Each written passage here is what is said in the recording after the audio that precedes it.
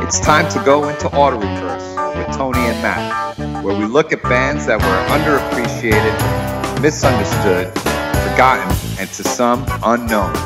This week we're going Auto Reverse on Deep Cut Steely Dan.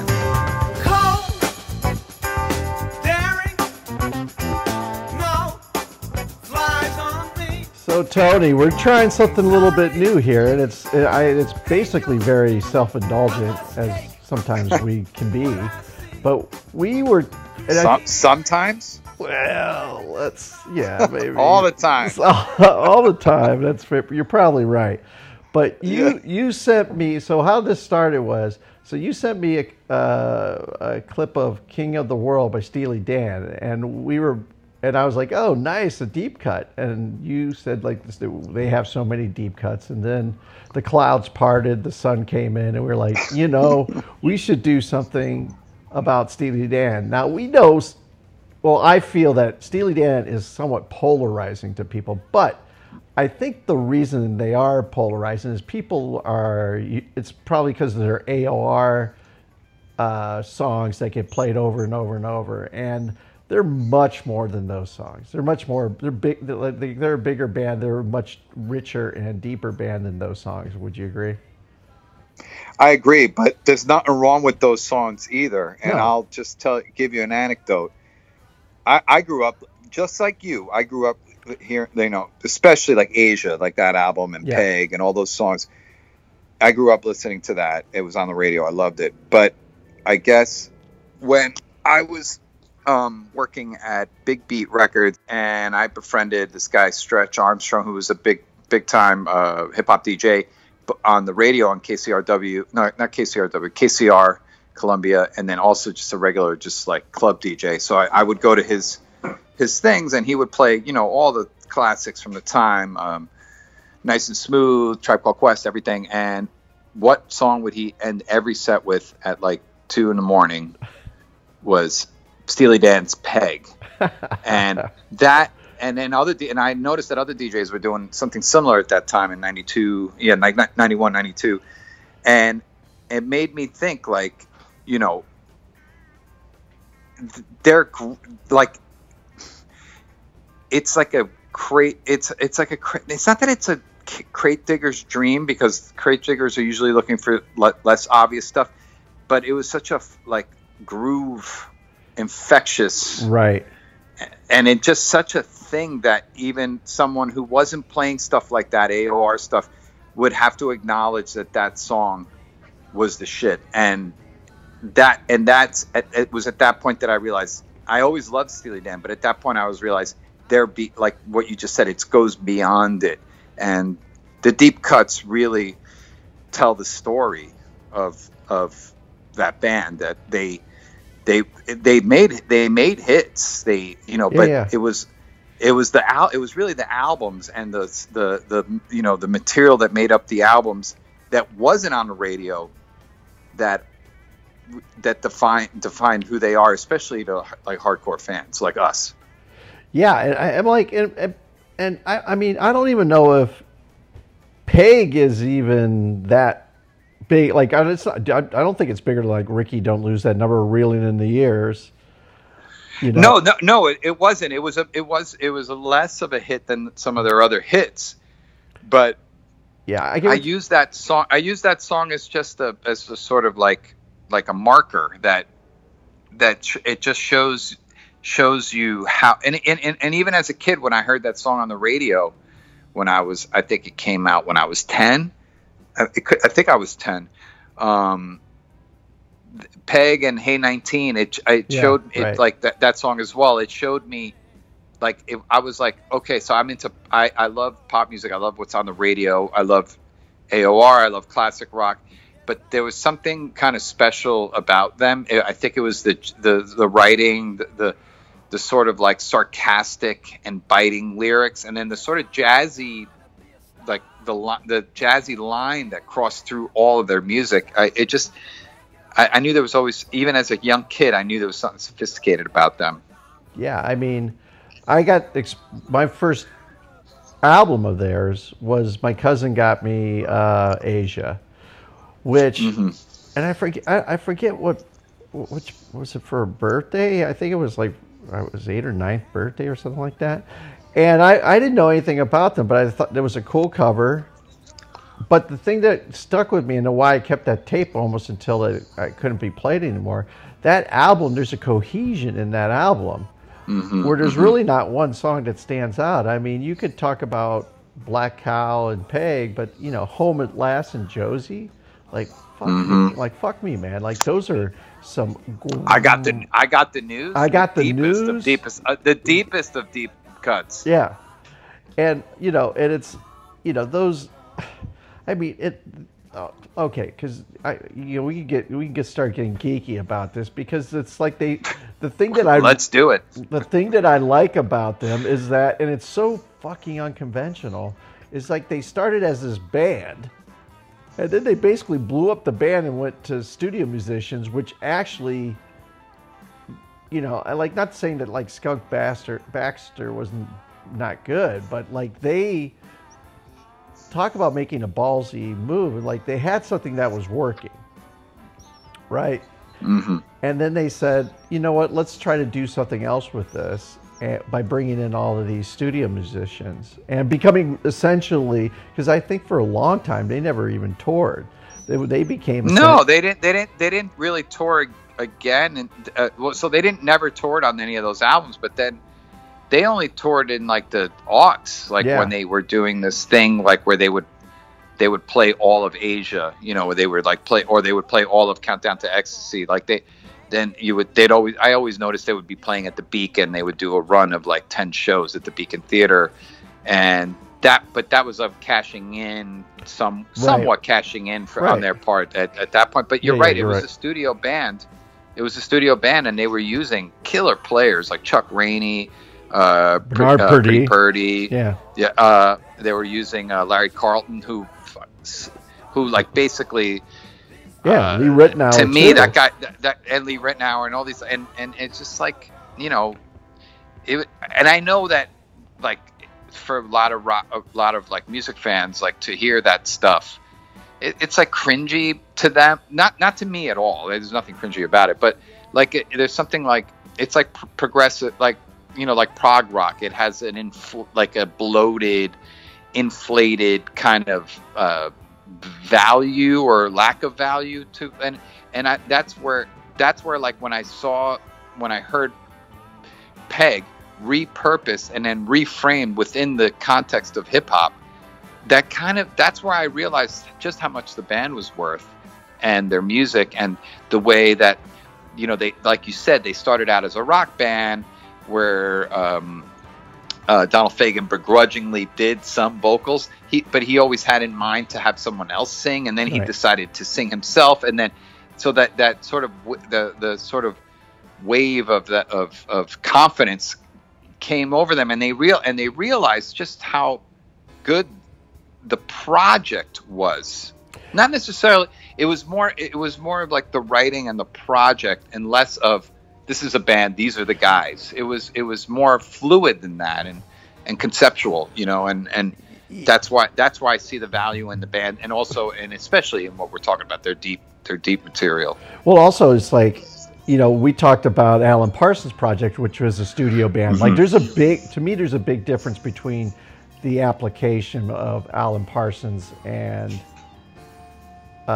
what Steely Dan did. They're similar because they basically said there's two people at the core, and then they brought other musicians to be around them.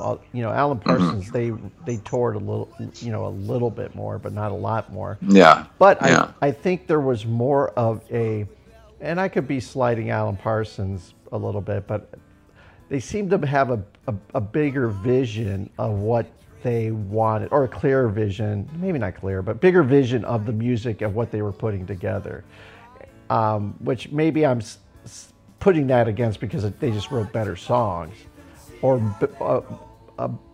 I would say their universe has more songs that I really think are great. Whether they're the deep cuts or not, there's so much stuff to kind of just hang your hat on.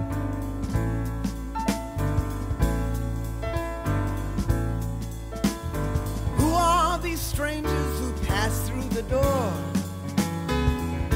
who cover your action and go you one more. If you're feeling lucky, you best not refuse. It's your game, the rules are your own, win or lose. Throw out your gold teeth and see how they roll. The answer they reveal, life is unreal.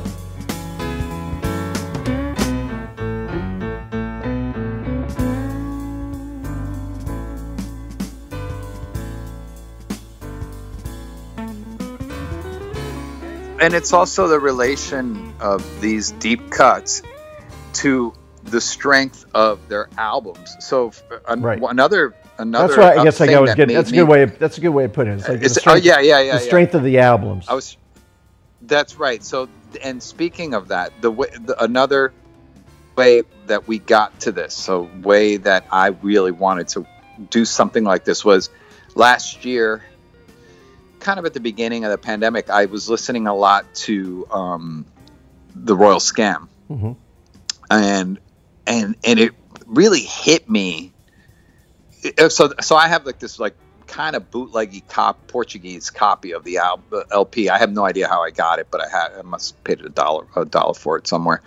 And that album is so funky and so soulful and like every song and every single fucking song is great. Right. And it's not even and in some ways why I chose to focus on that album last year is also because there's a famous sample on that album. There's Green Earrings that Organized Confusion used back at the same time when I heard Peg at the end of Stretch's set. This band Organized Confusion had a song where they sampled Green Earrings, and I was like, what the. Or did they just sample Steely Dan? And so you see what I'm saying? It's that they were the past, they're the future, they're conceptual, but it's like songwriting based, but then it's also collaborative, and it's the two guys who have this massive vision, and it worked. And the fact that we're talking about that, there's enough to talk about their B and C material, which in my book isn't even B and C. It might even be A and B. It might be A and B. But the fact that we're even willing to go there with these guys just shows you the strength, because this is a revered band. And in some ways, I was hesitant to do an episode about them because it's, we talk about this all the time. It's like, oh, too revered. We always crossing people off the list because we're like, oh, it's too revered. We shouldn't talk about this. It's already done. It's been done a million times.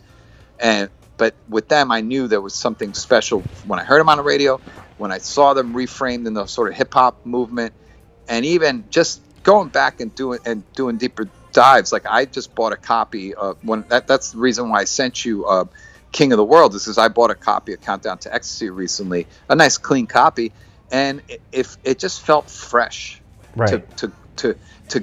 To go in there and fresh, and does it sound a little dated? Maybe a tiny bit, but not really. I mean, Modest Mouse would love to pull off some shit like this, but they can't. Can't. Yeah, and that's the thing. It's like there's that, you said, that strength of songwriting and strength of, vision. The vision, yeah. And the Royal Scam in Asia, especially, are two albums that, I mean, they don't have they have different songs, but all the songs are strong. Like both those albums, and I mean, I don't think, I would say more the earlier stuff has some hit or misses more than, like they started to develop their maybe finickiness, because that's a good way of putting it. Because they had like Rick Derringer, all these big guitar, Larry Carlton, as you said, and stuff, and they like for Peg, they went through 6 guitarists because they weren't getting the solo that they wanted. Yeah. I mean, I love it. I love that kind of insanity. I love it. It is like, and there's a video on YouTube that they isolate the tracks and they show some of the other solos, and they're like, we just couldn't get someone who could, nail that solo the way we thought it was. And then the guy, came in to do it, this Jay Graydon, which I think there's a video of him showing how it's played, because it's a really very cool, unique, it's not over frilly, but it works with what he, the way his approach, because it was much less conventional, because I think he played, anyhow, don't want to get into that. But, that kind of like, we're willing to get that guitar, go through not 1, 2, or 3 guitarists, but 5 guitarists to get the solo, not even the right like rhythm or riff or anything. And then to have powerhouses, as your drummers, Jeff Porcaro and you said Brunel Purdy and Rick Marotta. I think Steve Gadd and Jim Gordon, and Jim Gordon, yeah, the killer, the schizo killer, Jim Gordon, yeah. Derek and Domino's guy.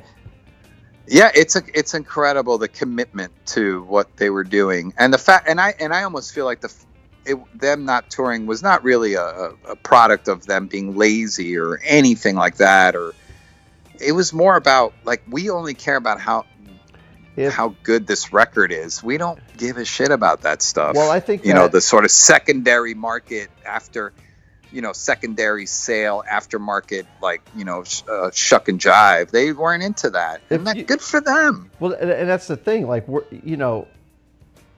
philosophically or physiologically also, is like where you want to spend your energy on the road, because that saps a lot of.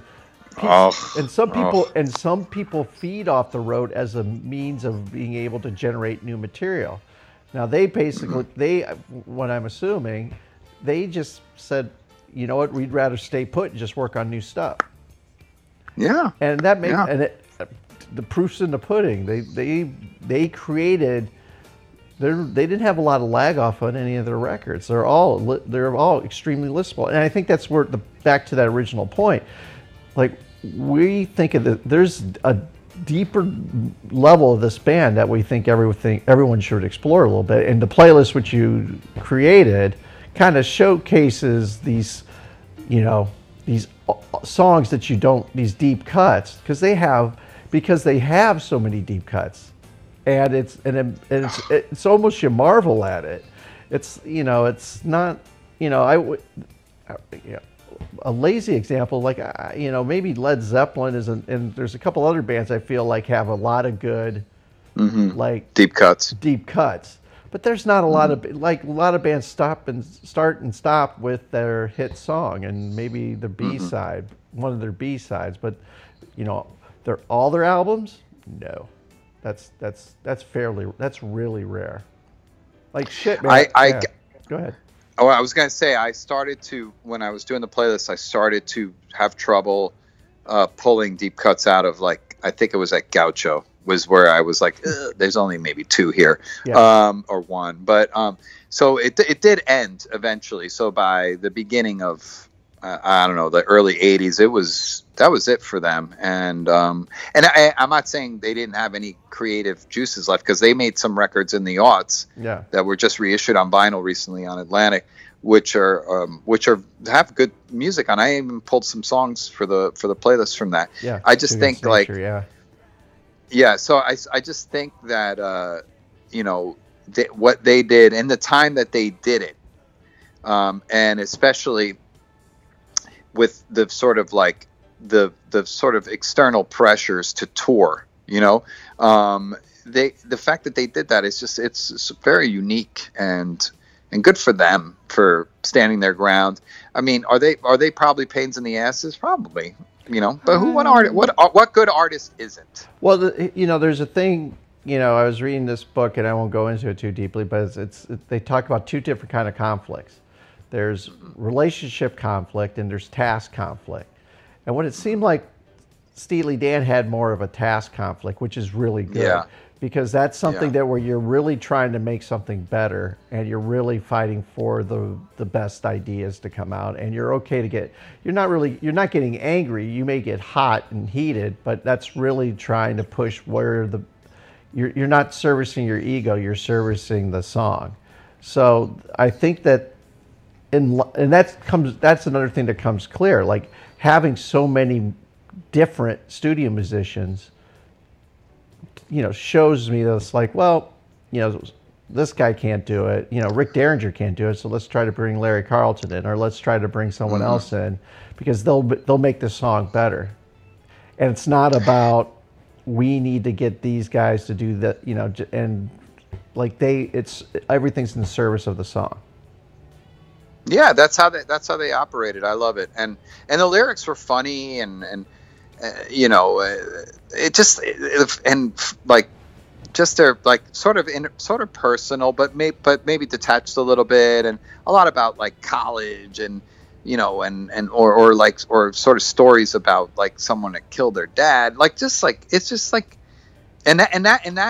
that's funny because the music was so beautiful and good feeling, but then sometimes a lot of times the lyrics were just fucked. It was, and I appreciated that about them. And also I just realized recently the new David Crosby record has a Donald Fagen written song on it called Rodriguez and Me or something like that. It's great song, great, and Crosby sounds awesome on it. And I guess I listened to some excerpt of Crosby being interviewed by Stern from very recent interview, and he loves Steely Dan. He thinks Asia and Katie Lade, this Asia or Asia and Royal Scam, he thinks are like two of the greatest albums ever from any artist. This is Crosby saying this, so there's more to this than I think sometimes people, the casual maybe listener might give it credit for, right? So well, I mean, and the thing another thing I have like in my notes about it is like they kind of play with and I think you touched on earlier, is like they play with a lot of styles. Like they can be funky, they could be jazzy, they could be rocky, they could be poppy, but it all kind of melds into their sound. It doesn't seem like they're doing something. They never seem to be doing anything overtly. You know what I mean? It's not overtly funky. It's not overtly jazzy. No, that's what's great about them. And there's a bit of a laid backness to them as well. That's really, and that's another thing that's alluring to me, because it's not punk rock. It's not, it's more laid back and sort of self-effacing as well, in terms of especially the lyrics. When you start to juxtapose the lyrics into the music, it's like it's wonderful, and the deep cuts only gives it even more texture than it already had, and right. I just couldn't stop. Like I said, it started when I listened to the Royal Scam last year. And like, because I needed something like that to help me through what was happening to the world, and I went back and listened to an old copy, and it was then that I thought to myself, because we were already full into auto reverse, we had done like 4 or 5 episodes, and I was like, I think we should do something on these guys, but I'm not really sure how to frame it, and it wasn't until I bought the copy of Countdown to Ecstasy that I sent you a message saying, yeah, these 2 songs are just off the hook. Come on, man. Yeah. And then you were like, yes, deep Steely Dan. Let's do it. Yeah, Steely Deep. Steely Deep. So what do what do you think of them as like a LA or New York band? Like, because it's like they seem to have like a kind of not intelligence, but like kind of a New York City like bohemianness to it, but it's also got that kind of laid back studio vibe of, studio musician vibe of, like of Los Angeles or something. I think they're both those things, Matt. Yeah. They're East Coast guys who made it to a point where they can afford that other lifestyle, the West Coast lifestyle, and then they incorporated that in what they were doing. and that and it's all there. It's all there. The sort of like sharp edged East Coast thing that then gets mellowed out by this sort of laid back, right, songs, sort of like arrangements and lush production and that sort of thing. And it's great. I mean, people bash on them. I know, nobody wants to hear how great Asia is as an album. I understand. But, not everything has to be so cool.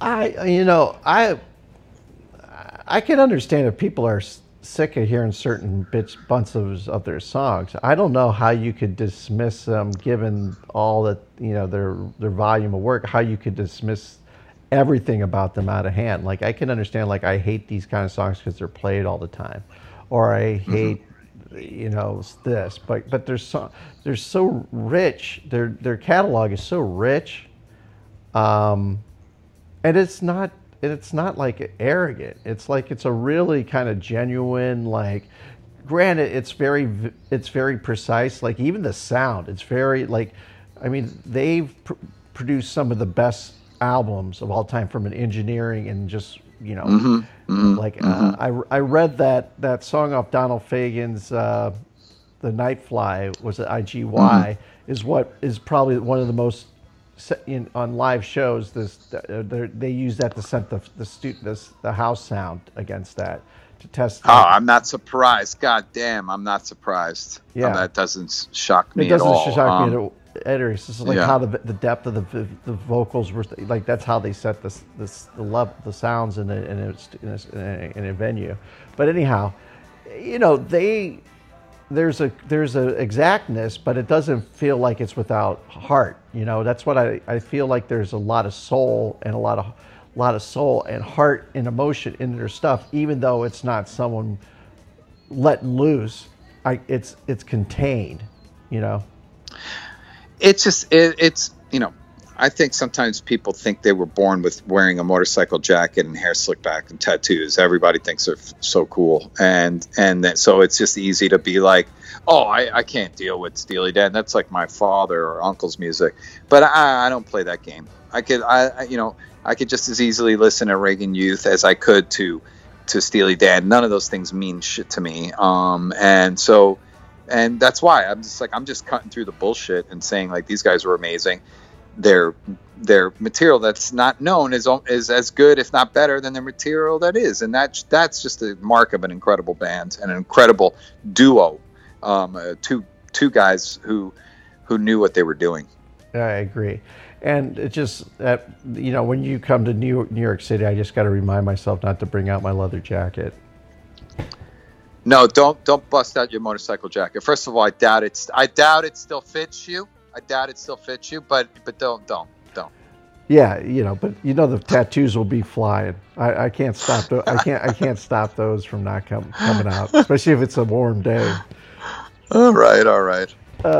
So yeah, I mean, this is So I think the big message here from us is, like, really dive into our playlist, because that's going to really show you. And a lot of you, like, there was a lot of songs that I hadn't heard in a long time or did not know. Like, I either glossed over them, or there was other songs that I liked more that I think your playlist kind of captures really well. Especially like the newer stuff too, like the stuff with the stuff from Gaucho on. Even though I was pretty acquainted with Nightfly. But anyhow. Yeah, let us know what you think about this. Let us know if you want us to do other, like, deep cut on bands. I don't think there's a lot of them out there. But this is a good one. This is a good one. It'll be maybe a while before we do another one. But if you have an idea, don't be shy. Let us know at autoreversepod@gmail.com, or hit us up on Facebook and Instagram and let us know. Because, this was really fun jumping into this. So. It definitely was. All right, peace. All right, till next time.